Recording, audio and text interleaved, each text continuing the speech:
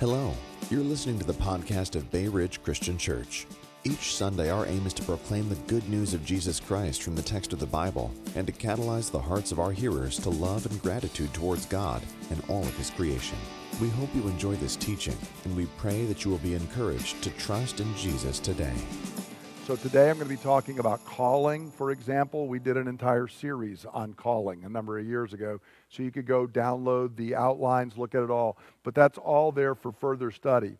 Secondly, there's an opportunity coming up, which is actually going to be on January the 21st, which is a Saturday, from 8 to 11 a.m., right over at 255 West Street, which is where downtown Hope is. There's going to be a seminar that I have helped set up. I'm unfortunately not even going to be in town when it happens, but it's called The New Creation and the World of Work. The C.S. Lewis Institute is working with this. That's part of how I'm involved, as I try to help with CSLI some. But it's going to be a 3-hour seminar helping people think how they can work Christianly, if I can put it that way. In other words, my day-to-day tasks that God has for me, my calling that I'm doing most of the week, how do I approach that as a believer? And also, if there are particular gifts and callings God has given me, how might I use those to be a blessing in the local community? So what we're hoping to do out of that is actually foster maybe some groups that would get together where people who work, for example, in education, or people who work in business, or people who work in arts, or the government, or whatever, might start developing relationships and thinking and praying together about how the believers in our area could be using the callings they have to bless the community, which should sound familiar to us in our congregation, right? That we're blessed, we want to be a blessing. So if you're interested in doing that, there's information in the booklet. It came out in the Bridge this week as well. You can sign up. It's completely free. It's a couple named Amy and Frog or Ewing from, they're actually ran the CSLI in London for a number of years. They're going to be here in the States doing some things, and they're going to be kind of kicking this off with that discussion that morning. It's an area they've worked a lot in some difficult areas in London, some of the poor areas in London. They've been involved in community ministry. And so it's a great opportunity. So both of those are there if the Lord prompts and you want to take more time to look at it. With that, we're going to go ahead and pray, and then we'll dive into God's Word. Father, it is a new year, but one thing we know has not changed. Lord, we need to hear from you. Lord, we desperately need for you to open your word to us, for your word is life. And so, Lord, we come before you humbly right now, and we ask for ourselves and for our children that you would speak to us. Father, I pray for the teachers upstairs, and I pray for myself that we would hear and speak what your Holy Spirit has for us as your people today.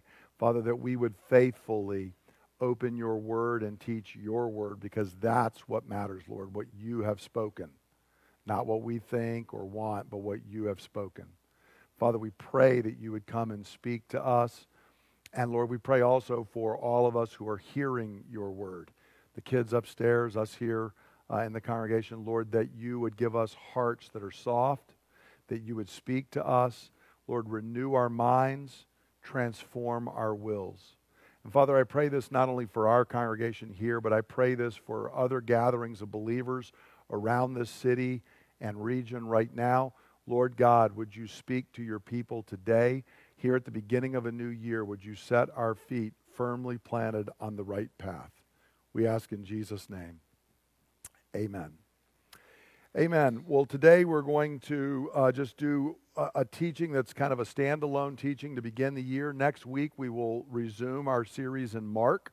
We'll be going back to Mark's Gospel next week, starting at chapter 2. But for today, I'm going to be doing a teaching on faithfully fulfilling our callings, and we'll be looking at Colossians chapter 3, verses 23 and 24, and also 1 Peter 4, 10 and 11.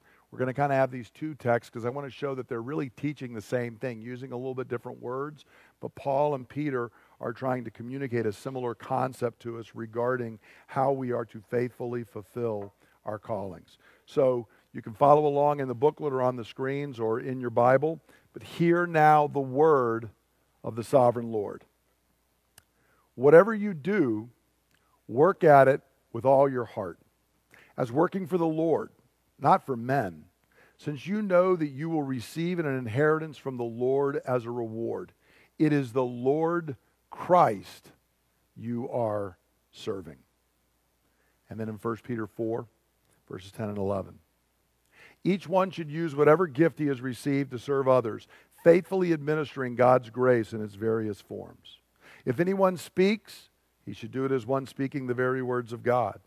If anyone serves, he should do it with the strength God provides, so that in all things God may be praised through Jesus Christ.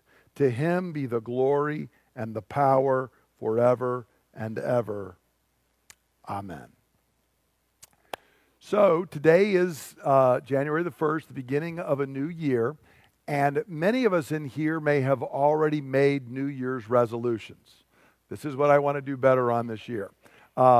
And most of us have probably already broken those resolutions, right? It's hard to make those kind of changes. I remember when at times past when I've been a member in a gym is never more crowded than in January because everybody got themselves a Christmas present and they would come down and you could never find parking. You could never get to the weights or the other machines you were trying to use until about 3 weeks into January. And then it'd be thinned back out to the normal crowd that was going to be there.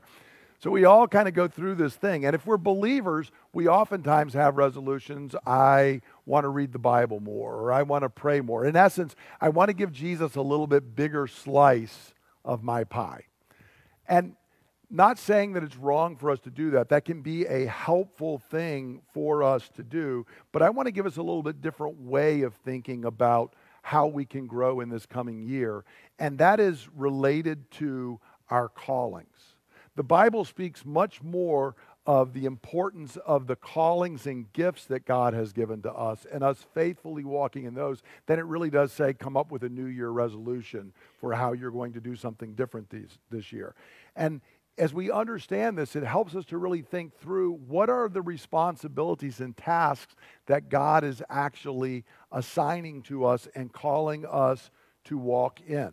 And this is going to be important for us to think through because the fact is each of us have many callings. Sometimes Christians come up with a wrong understanding and we say, I have Christians come up to me and say, hey, Brett, when did you receive the call?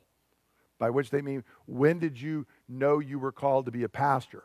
But one of the problems with that is I received the call when I was 16 because the call is the call to Jesus Christ. That's the call that all of us have in this room. I received a call to be a Marine. I received a call to be a computer programmer for a while. I also had a call to be a husband and a father. All of these, I now have a call to be an elder and a pastor, but that is not unique. Every one of you have multiple callings before God, and every one of you have to walk faithfully in those callings just like I do in mine. And so what's really important for us to recognize is if we learn to think in terms of callings, then I'm not really trying to give Jesus a little bit bigger slice of the pie. How much of the pie does Jesus have? All of it. All of it. So what I'm not trying to do is carve out a little more time on Monday outside of the work and all that stuff I've got to do. No, my work is part of me worshiping and serving Jesus. And it's part of how Jesus wants to work in and through me. And so the goal is not to give him a little bit bigger slice of the pie. The goal is to recognize he's at work in all of life and how can I serve him in every area of life. So that's what we're going to be looking at today. So let's start by trying to just make sure we understand what gifts and callings are about biblically, because I think there's a lot of distortion in the church today. Now notice Paul in Colossians chapter 3 is teaching on fulfilling our callings. So notice here, Paul does not say, when you gather as the church, make sure you do this well. He says, whatever you do. How much of life does that cover? All of it. Whatever you do, All of life is being referenced here. And he's talking about the ways that we serve others. And so in this very passage, which I'm just looking at 2 verses, he talks about how the church conducts itself when it gathers together. He talks about the relationships between husbands and wives, parents and children, slaves and masters. No matter what was going on in your life, Paul says, I've got all of this in view. This is what I'm talking about, how you walk out and fulfill those callings. And in fact, even as he goes through his list, it becomes apparent that all of us have multiple callings.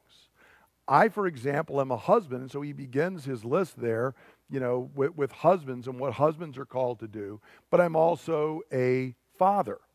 I'm also an elder in the church. I have in the past had other jobs and things that I was called to do. Today, I even volunteer with various organizations. All of those are part of my calling. Not just one of them, all of them together are, and that's exactly how Paul is addressing it to the Colossians here. And so, notice he's telling us this, but the other point is, he says, recognize that in every one of these areas, ultimately, your service is to God. No matter how it is you're serving, if you're a husband being a good husband, you're actually doing this in service to God. If you're a wife being a good wife, or a parent, or a child, a master, or a slave, or whatever your role in relationship is, ultimately your service is to God. And he points out there that you're going to receive an inheritance from the Lord, that the Lord is going to reward us for that service, and it's in all of the areas. It's not just in one area. It's not as if on Judgment Day I will stand before God and the only thing he's going to look at is how faithfully did I serve as a pastor in this congregation. He's going to look at every area to which he called me in life. And the reward that Paul speaks of there is our eternal reward for our service in all of these areas. Now, Peter, in the other passage, really speaks of the same exact idea. He uses the idea of spiritual gifts, but it really is ultimately how we are receiving something from God so that it can be used to serve other people. So notice there in verses 10 and 11, he tells us each one should use whatever gift he has received to serve others. So notice he's not just talking, he's going to give one or two very broad categories and examples, but Peter has already situated it and said, look, all of you have gifts from God. Each of those gifts may differ. The key thing is whatever gifts you have been given by God, you need to use them to serve other people. The gifts may be differently, but ultimately they have to be used to serve others as part of our service to God. The way I serve God is by using the gifts to serve other people. And so Peter here speaks of faithfully administering God's grace in its various forms. And by grace there, he doesn't mean that you get one kind of grace and I get another related to salvation. Grace is the way it works out in my life is what we refer to as spiritual gifts. The way the grace of God works in my life is going to be distinct from the way it works in my wife Linda's life, the way it works in Robin's life and Margot's life.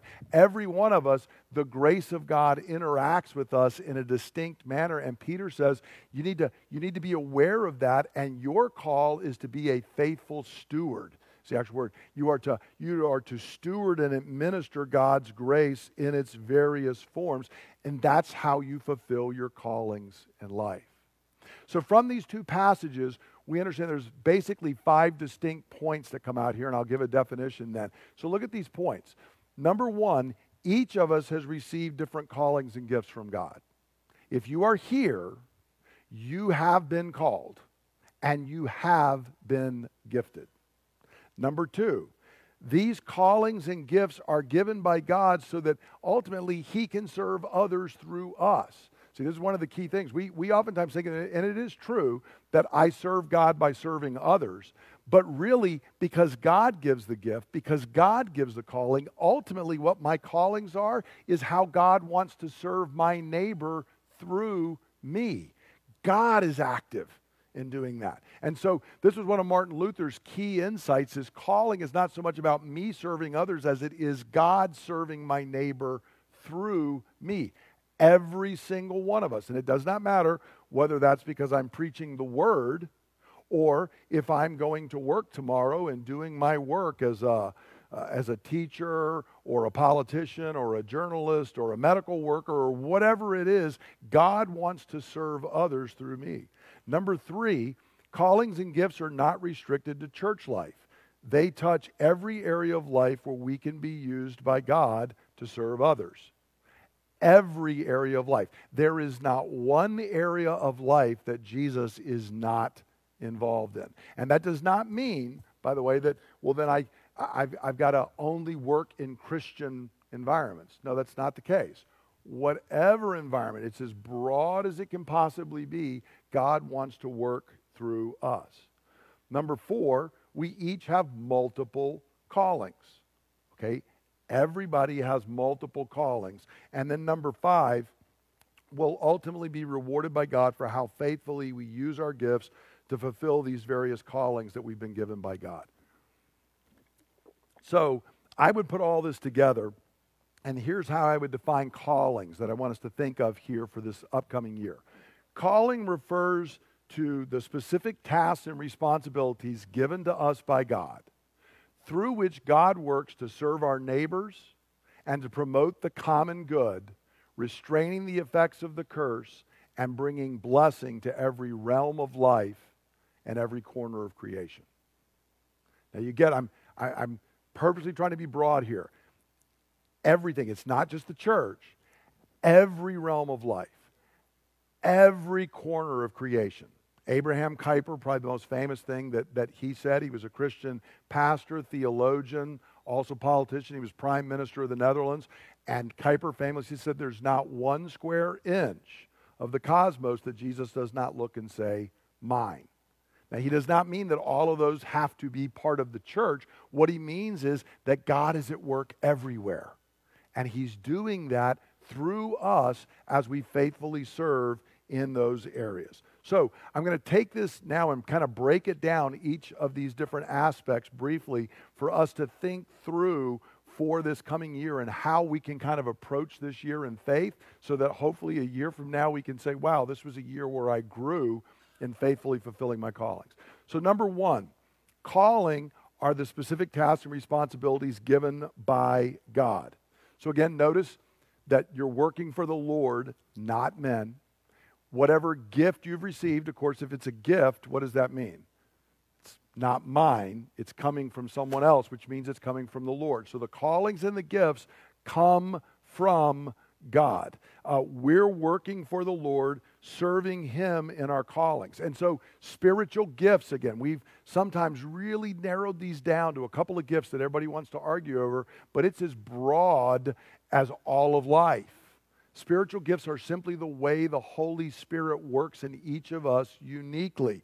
And it's the unique way the grace and the Spirit of God work in us to enable us to serve others as God works in and through us. So 2 people who even have the same gift, it's going to be experienced and expressed distinctly. Because, as it were, to put it in more modern parlance, when the grace of God and the Spirit of God hit my unique DNA, it looks different.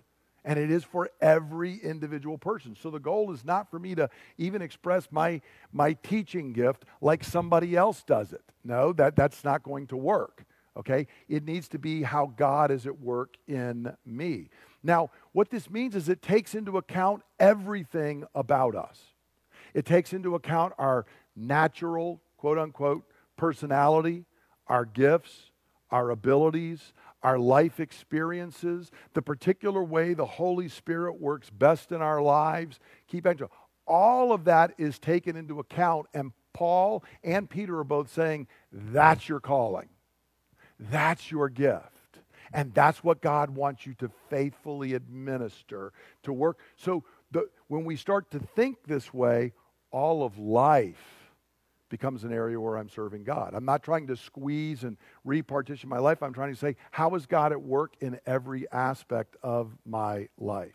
Now, this also takes into account circumstances that are completely beyond our control. Life is full of things that I don't control. Now, why I bring this up, in 1 Corinthians chapter 7, verses 17 to 24, Paul is writing in one of the most unusual passages in the New Testament. And notice, so that I'm not wrenching this out of context, notice I've got highlighted there called. How much is he talking about calling in this text? 8 times in 8 verses. Okay? I've told you before, you don't have to get a doctorate in theology to be able to note if he talks about something 8 times in 8 verses, this is a key area. So Paul is saying, let me explain to you, Corinthians, about calling. And notice what he's telling them is, calling includes life situations beyond your control. Paul says, were you circumcised when you called? How many of the Corinthians would have volunteered to be circumcised? When were you circumcised? At 8 days old back then. Okay, 8-day-old children don't volunteer for something. It was decided for them. And if you weren't circumcised as a child, Paul said you didn't make that decision either. Furthermore, this is really hard for us to understand. He even talks about being a slave. If you're a slave, don't worry about it. That's hard. But see, Paul says it's inconsequential in you serving God. You can serve God no matter what your life circumstance, no matter what your life situation is. Now, Paul's not saying slavery is a good thing. And he's not saying that this is not stoic fatalism. Because notice he goes and says, look, if you're a slave and you can get free, get free. But what I'm telling you is, if it's beyond your control and you can't do it, don't waste your energy worrying about what you can't do. Focus on what you can do. You can serve God even as a slave. And in many other places, he says, look, you need to understand, if you are a slave, you're the Lord's freed man. And if you're a master, you're the Lord's slave. Okay? In every area, Paul is saying, look, do this. Don't fret. God is in control, and he has you on mission right where you are, even if right where you are is a slave. Now, that cuts across the grain of our society. This cuts across how our culture wants to think. But see, it's actually very freeing. Because what it means is, I don't have to fret about the gifts I don't have. I don't have to fret about the circumstances that I don't have that I would like. I don't have to fret about the opportunities I wish I had that I don't. I simply have to walk in the area that God has opened up for me. Whatever that is, there I serve. And so faithfulness in our callings does not fret over circumstances beyond our control or on what gifts and opportunities we do not have, but rather focuses on the gifts and opportunities we do have and uses those to serve God and serve others. Okay? So that's the number one point regarding it, because we can spend a lot of time fretting over what I don't have. In fact, one of the root vices is envy, which is overwhelmingly, but I want the set of gifts that person's got. That's not what God's call for us is. Second point, calling is God working through us to serve others. Notice here, I'll just look at 1 Peter chapter 4. But notice again, the idea is that it is a gift. You are speaking the very words of God. You are serving with the strength that God provides. And you're doing it so that God may be praised. This is where Luther's insight comes in. It's not so much me serving God by serving others as it is God serving others through me. That's my calling. Wherever I'm at, whatever I'm doing, whatever circumstances God has opened up, God is actually speaking and working through me to be a blessing to others. This is why our tagline every week, you are blessed, go forth and be a blessing, because God is blessing me and he's doing it so that I can just simply be a channel through which the blessing of God flows to other people. So ultimately, and notice the phrase there that I've got highlighted in yellow, is we do all this to serve others. We've turned spiritual gifts almost into something that is self-serving, something that is about me. But And we think of, when we do talk about vocation and calling, so much of it today is, how do you find this thing that you become completely self-actualized by doing? The Bible says that's a completely wrong way of looking at it. My calling is not about me. My calling is about others. My calling is how God wants to work through me to bless and serve others. So the focus is not on me, but on others. So think about it this way. As creation and salvation are the overflow of the life and the love of the Trinity, so God's work within us overflows to serve other people. In other words, at the beginning of time, there's Father, Son, and Holy Spirit. What did Father, Son, and Holy Spirit need? Nothing. Okay? God didn't make us because he was lonely. He was perfectly fulfilled. But because God is such a self-fulfilled being, Father, Son, and Holy Spirit, that relationship spills over and the cosmos comes out. God creates. And then God blesses and blesses. It's his very nature. Well, when the life of God is at work in us, when the Spirit of God is at work in me, what does that produce? Overflow, abundance, blessing to others, even if I'm the slave in Corinth. Don't have any money, can't go where I want, do what I want. Paul, doesn't matter. The Spirit of God's at work in you. The Spirit of God is bubbling up in you, and he can work and bless through you no matter what the circumstances are. So all of this is showing that God is at work. It's more than just me serving others. In my calling, God is at work in and through me. So see, this should be exciting to us. If you are a new believer, it doesn't matter if you became a believer last night, God wants to be in and at work in and through you. Okay? He's actually even doing it through atheists. They don't know that he's doing it, but God is actually working through everyone, whether they recognize it or realize it or not. And so what this means is, as that is my focus, paradoxically what happens is it gives deep joy and fulfillment as I see God work through me to bless others. But the focus is not me being blessed. The focus is other people being blessed. The overflow of that is blessing comes back to me. But if I put the focus on me, it shuts down blessing for others, and it shuts down joy and blessing for me. An example you can think of, I use this all the time actually in our pre-marriage counseling and in talking with other people. When I was a Marine, we would sometimes have Marines that were struggling hitting the target 300 to 500 yards down range. And one of the things that I commonly knew would happen when a Marine would start whiffing and missing the target is, I would ask, what are you focusing on? I'm focusing on the target. And there's your problem. You don't focus on the target. You focus on the front sight post on the rifle, because your eyes can only focus on one thing at a time. If you focus on the front sight post, the target gets blurry, but you'll hit the target. If you focus on the target, the front sight post, it looks like two of them, and you're guessing the wrong one, and you're whiffing and missing. Okay? Who in here would like to be blessed and have joy? Be honest. How do you get it? You put your focus on blessing others, and you'll get the target downrange of being blessed and finding joy yourself. Put the target on your own self-fulfillment, your own satisfaction, you're going to miss the target, and nobody's blessed. It's the paradox, but it's because it's the very nature of God.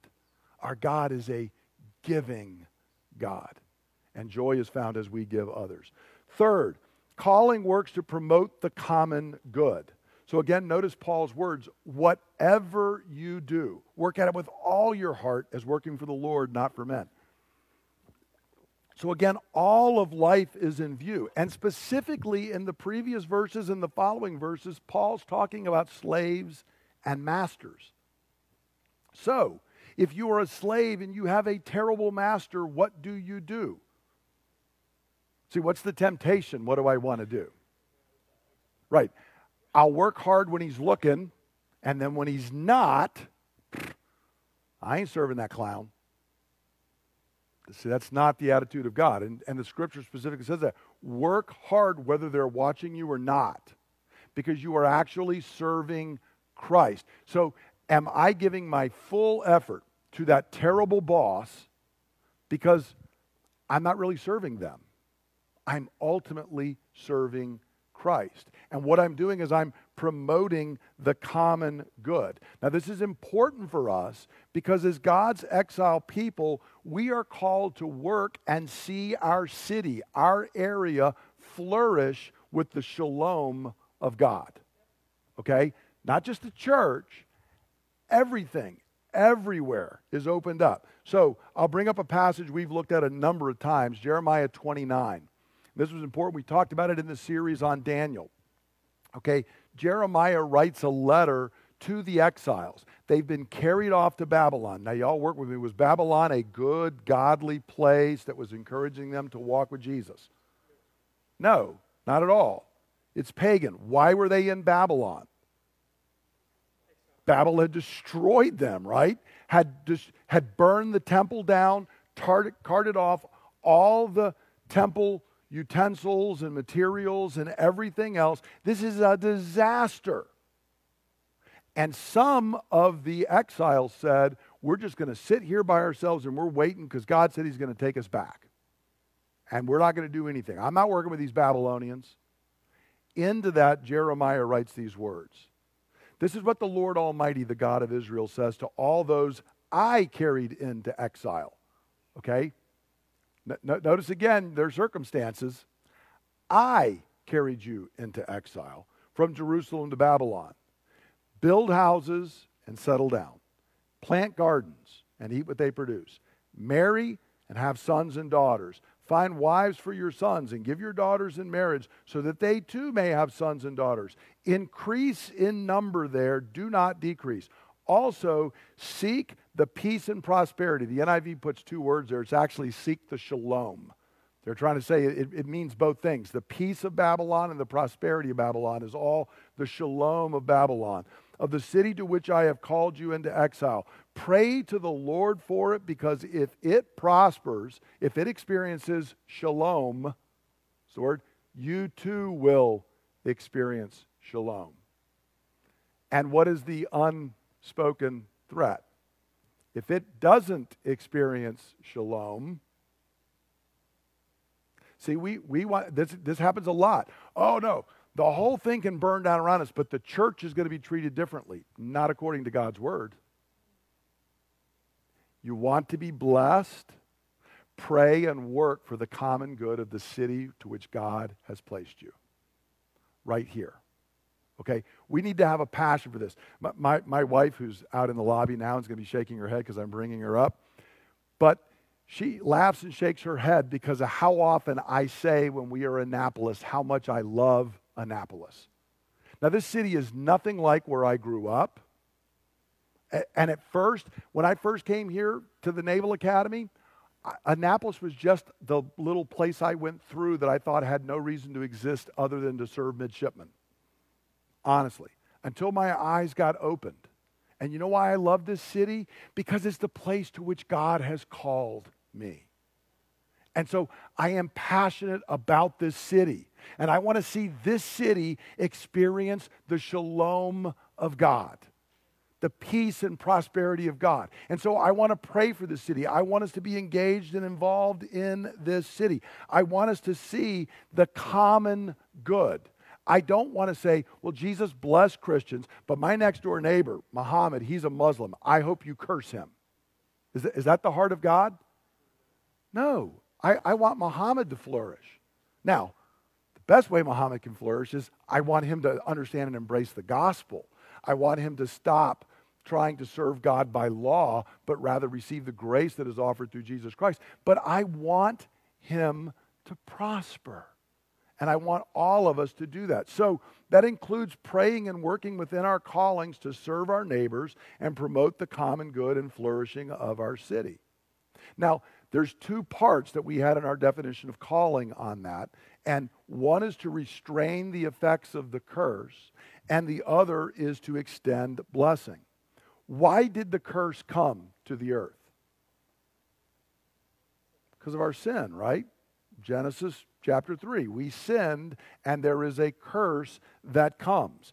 And it touches everything. Does the effects of the curse touch my callings? Yes, it does. I labor very, very hard to understand God's word and try to accurately proclaim it to you all, but that does not mean I'm perfect at it. The effects of the fall and the curse affect everything, even when I'm standing here trying to teach the word. Okay?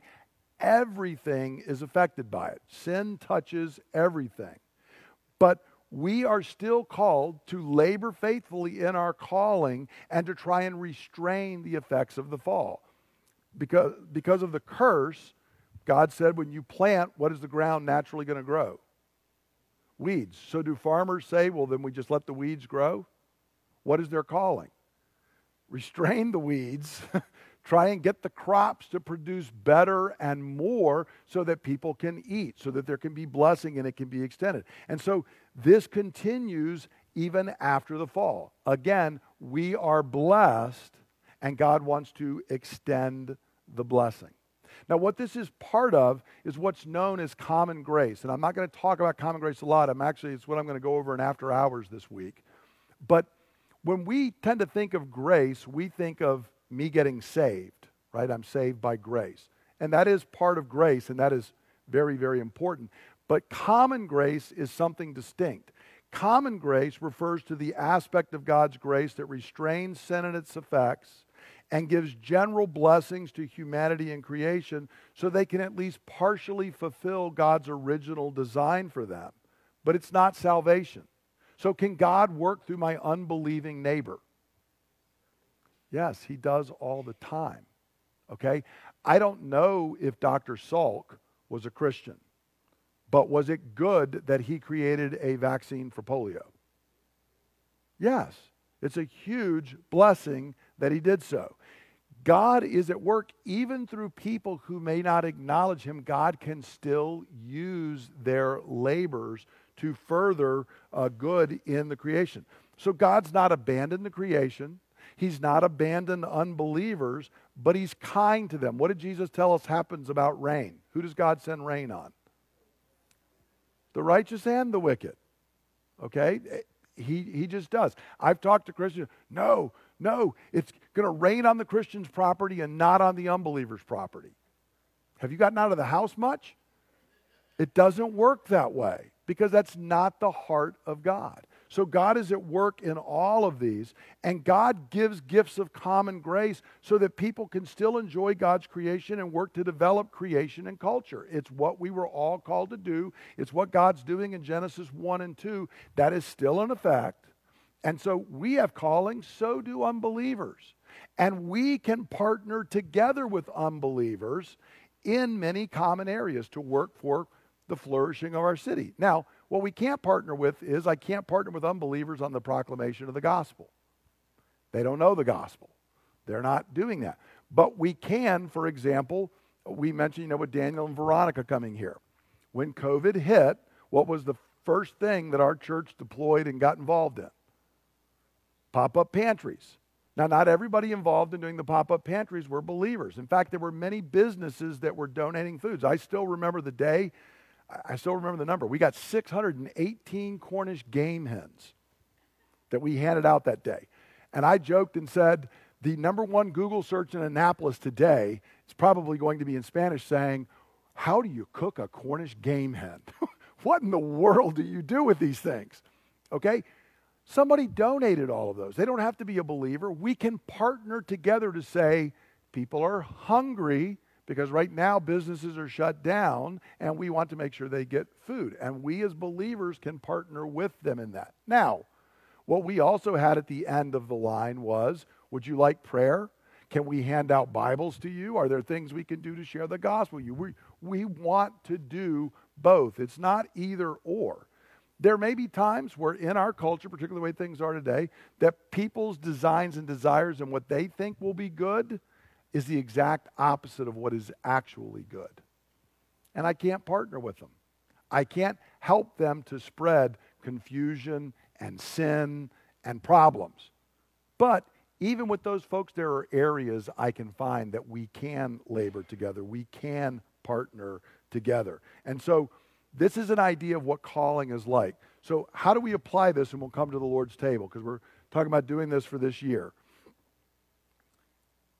One simple question really for us, and that is, do I know the areas to which God has called me? Do I know what they are? Again, every one of us has many callings from God. So the question is, could you say, this is where I know that I've been called by God? It's usually going to be discerned based on our gifting, our life experiences, and our opportunities. And what that means is sometimes my callings change. So I could have a new calling in 2023 I didn't have in 2022. Okay? And there are things I might have been called to in 2022 that I'm no longer called to in 2023. So a big part of it is, Lord, what are you calling me to do? What are these things? Now, I'm going to throw up a list of things that we've talked about a little bit this morning that are there. There's callings in family, church, work, and by work, notice I put in parentheses, paid or unpaid. If I'm retired, does that mean am I retired from callings? No. It actually means, in Paul's metaphor, I'm the slave that's been set free. I've now got extra freedom. I got extra time that I can deploy my gifts, my abilities, my calling wherever I want because I don't have to worry about taking the paycheck in anymore. So volunteer service, citizenship. Every one of us in here, in a democracy, we have a calling of citizenship that we do get to affect what goes on there. And then there's even membership in other groups, civic organizations, community associations, hobbies that we're involved in. All of those can be part of our calling, okay? And God wants to work to all. So I want you to look at those and think through them and then ask yourself, could I sit down and start to give a list and say, these are areas where God has called me. These are the things that I think God has called me to. And related to that, does that mean, are there areas that God is calling me that I've not been doing before or things that he's telling me to drop? Are there areas where I'm spending resources? And by resources, think broad. Time, effort, money, thought, all of this, that God's not calling me to. Because one of the problems is that sometimes what we do is, I've got so many things going on and God has not called me to certain things that I'm not fulfilling what he has called me to. I can't faithfully administer if I'm trying to do everything that I wasn't given. Remember, Jesus had many parables where he would give, a guy goes away and he gives, 10 talents to this guy. See, what he doesn't tell him is the guy with 10 talents to worry about what the guy with 5 talents is doing. You just stick to what I gave you to do, okay? So are there areas maybe where I'm looking as I think through these and it's like, you know what? I'm actually spending my time, effort, money, worry, everything else on something, and I'm not even sure God has called me to that. Maybe being faithful this year means chopping that off, and I'm not doing it. And as you do that, then what that leads us to and what we're going to come to the table with is when I discern where it is that God's calling me, to recognize because it's God working through me, I need God's grace. I cannot accomplish it in my own power and strength. And so I want to encourage you as we head into this year that we are called, rather than just thinking about, and again, there's nothing wrong, you may have started off and said, hey, I've decided I'm going to read the Bible through this year or whatever. That's great. But I want us to think a little bit broader. What are the callings?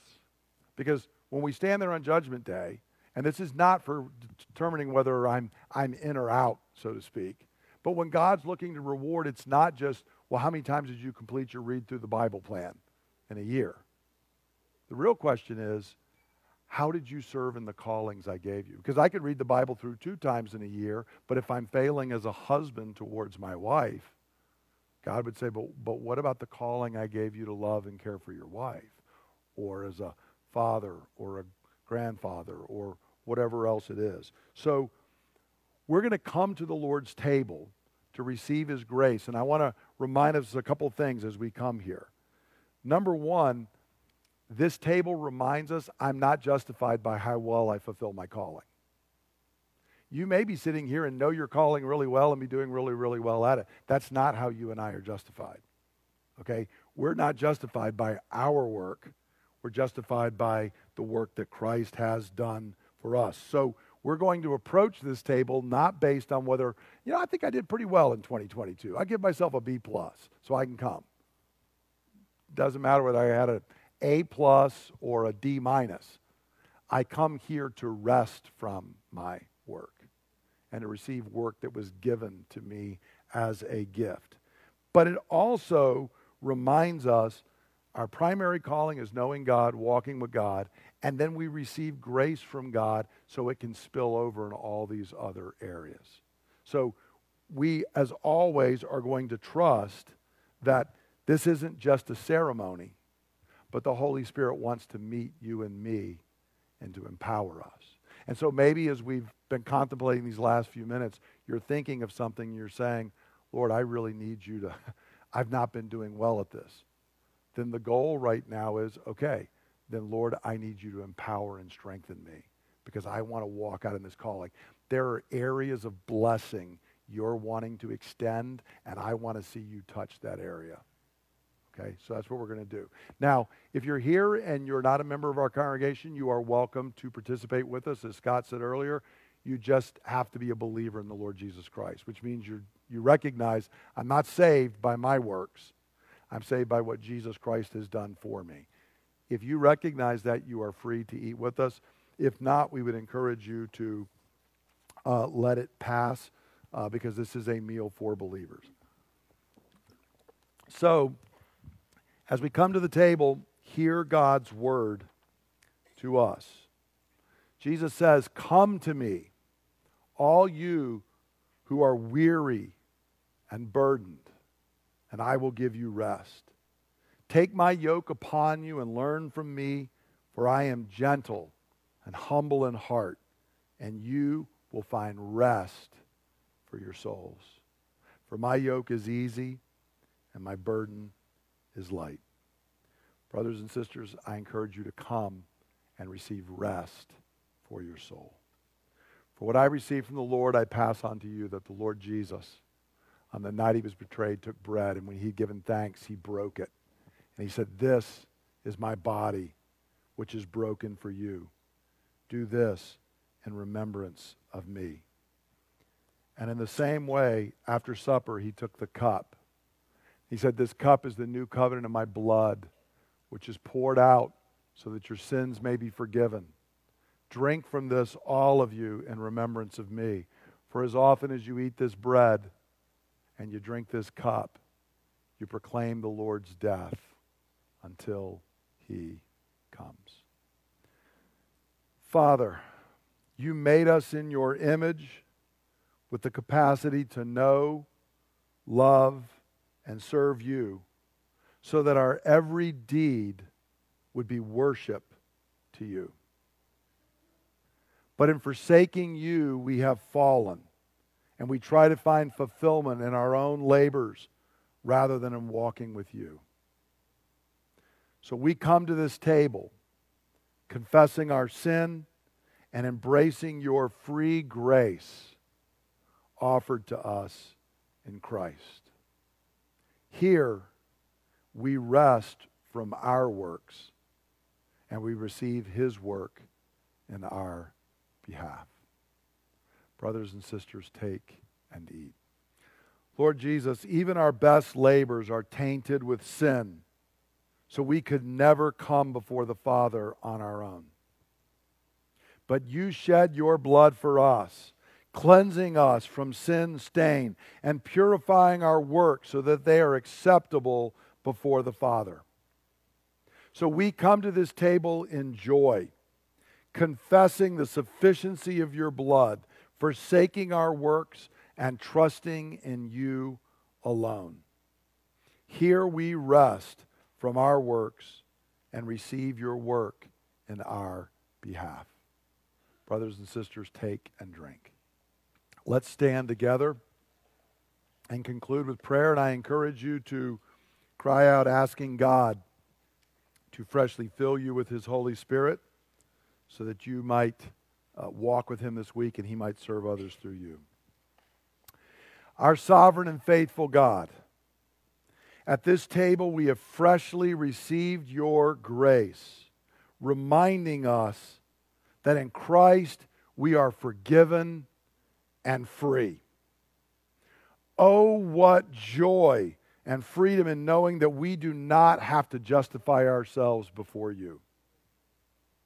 So we pray that you would send us forth now to walk with you and to labor, not for our justification or our self-fulfillment, but to serve others in love. Spirit of God, guide us so that we might discern your callings for us. Empower us so that we might faithfully serve others and in so doing further your work in the earth. Lord, we ask that you would work through us to bless others so that they too might taste and see that you are good.